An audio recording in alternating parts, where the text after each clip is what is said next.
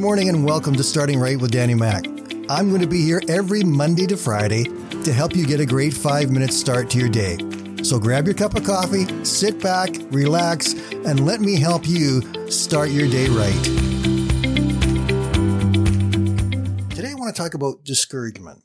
We all face it. We all struggle with it. Sometimes the discouragement is something minor that we can overcome quickly in a few days. But other times we get discouraged because there seems to be no end. It's a major issue. And during those times, it can be especially hard to maintain our faith, to believe that God is able and wanting to do something. So today I want to talk about someone who had to deal with the discouragement of an entire nation. In fact, he took it upon himself to rebuild some of the pride in his country. I'm talking about Nehemiah. There's an entire book in the Old Testament named after him. And in fact, you can read that book in about an hour. It covers our entire story today, which we are going to summarize very quickly here this morning. The nation of Israel had been conquered by Persia. Many of the young men and women from Israel had been taken to their capital city of Susa. While there, Nehemiah found out about the destruction of the walls of the city of Jerusalem and how discouraged all the people of Jerusalem and Israel were at that time. So he decided that he was going to rebuild those walls. He approached the king of Persia, who gave permission, in fact, agreed to supply some of the material. And off Nehemiah went to rebuild these walls. He arrived in Jerusalem and saw how bad the destruction was, and began to round up people to try and help him rebuild it. There were many people who were so discouraged and so against it that they didn't even want to help him build it again. In fact, he ran into a lot of problems along the way.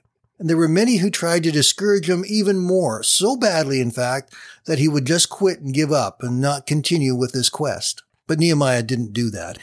So let me share with you this morning what Nehemiah did that kept him from getting so discouraged that he would ever quit. The first thing he did, and we all need to do when we're discouraged, was he turned to God. He prayed fervently, asking for help and guidance in his task. He recognized that he could not do it alone and that he needed divine intervention to overcome it all. And by turning to God, Nehemiah was able to find the strength and the courage to overcome all of the obstacles that he was going to face. The second step was Nehemiah had a clear plan for how he was going to rebuild the walls. He did not let discouragement or fear stop him from taking action, even though many people tried to stop him. He surveyed the area, he gathered the resources, and he rallied the people together to work towards a common goal. Having a plan helped Nehemiah stay focused and motivated, even when the opposition was high and the task seemed impossible. The third thing he did was he stayed focused on the end goal. Nehemiah did not get distracted by the challenges he faced along the way. He remained steadfast in his faith and committed to his mission of rebuilding the walls of Jerusalem. He did not let discouragement or setbacks stop him from achieving his goal. The fourth thing he did was he trusted in God's timing. Nehemiah did not rush the rebuilding process. He understood that it would take time, and he trusted in God's timing. He did not let his impatience or frustration get in the way of his faith. Instead, he remained patient and he persevered, knowing that God was with him every step of the way.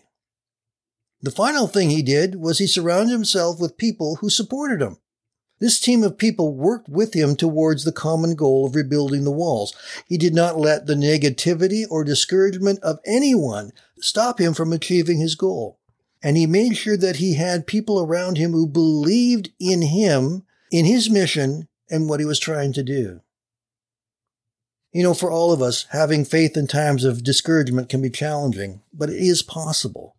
Let's take another quick look at what Nehemiah did. He asked God what to do and how to act, and so God was involved from the very beginning. Nehemiah made sure that he had a plan.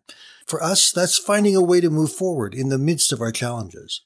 He also stayed focused on what he wanted the end result to be. He didn't get sidetracked. He didn't let other things get in the way. He made sure he knew what the goal was and that he was focused on it always. He trusted God's timing. He didn't get impatient. He didn't believe that God had abandoned him or left him behind. He trusted God's timing in everything. And then he made sure that he brought people around him to support him. And this is a step that we often miss. We need to have people around us who will support us, who will encourage us, who will understand what we're going through and are willing to be there beside us through our journey. We probably will face times of discouragement in our lives, but we don't have to stay discouraged. We have a God who loves us and wants to help us and wants to be involved. So if you're facing some discouragement today, I want you to know that God loves you. He is with you and He will help you. And maybe we can all learn from some of the things that Nehemiah did. I hope you have a great day, my friends. We will talk again tomorrow.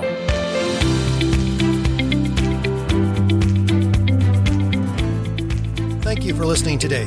And I invite you to join me Monday to Friday right here on Starting Right with Danny Mack.